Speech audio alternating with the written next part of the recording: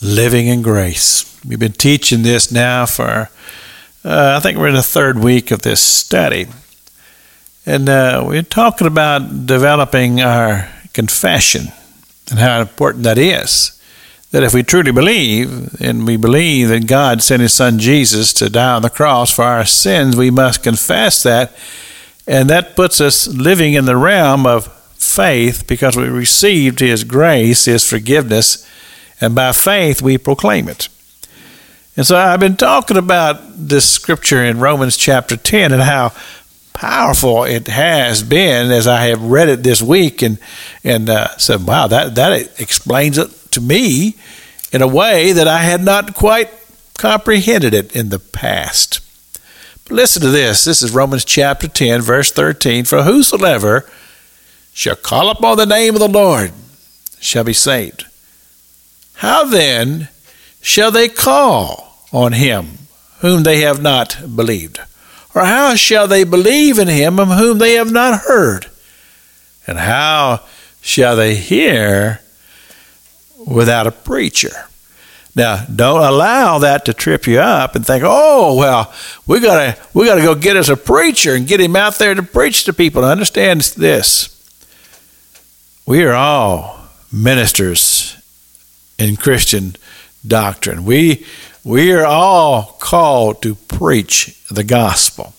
You may not get in the pulpit and preach it, but you have the responsibility to proclaim the Word of God to any person that you have an audience with or you have a relationship with.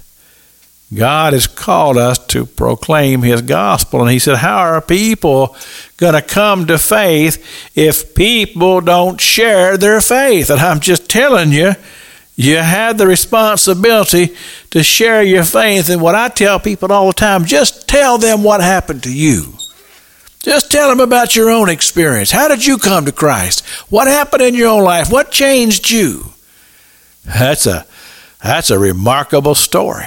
That's a story that'll keep people interested, and they'll listen to what you have to say because they're going to be curious about it. Now listen to this. Oh, I love this.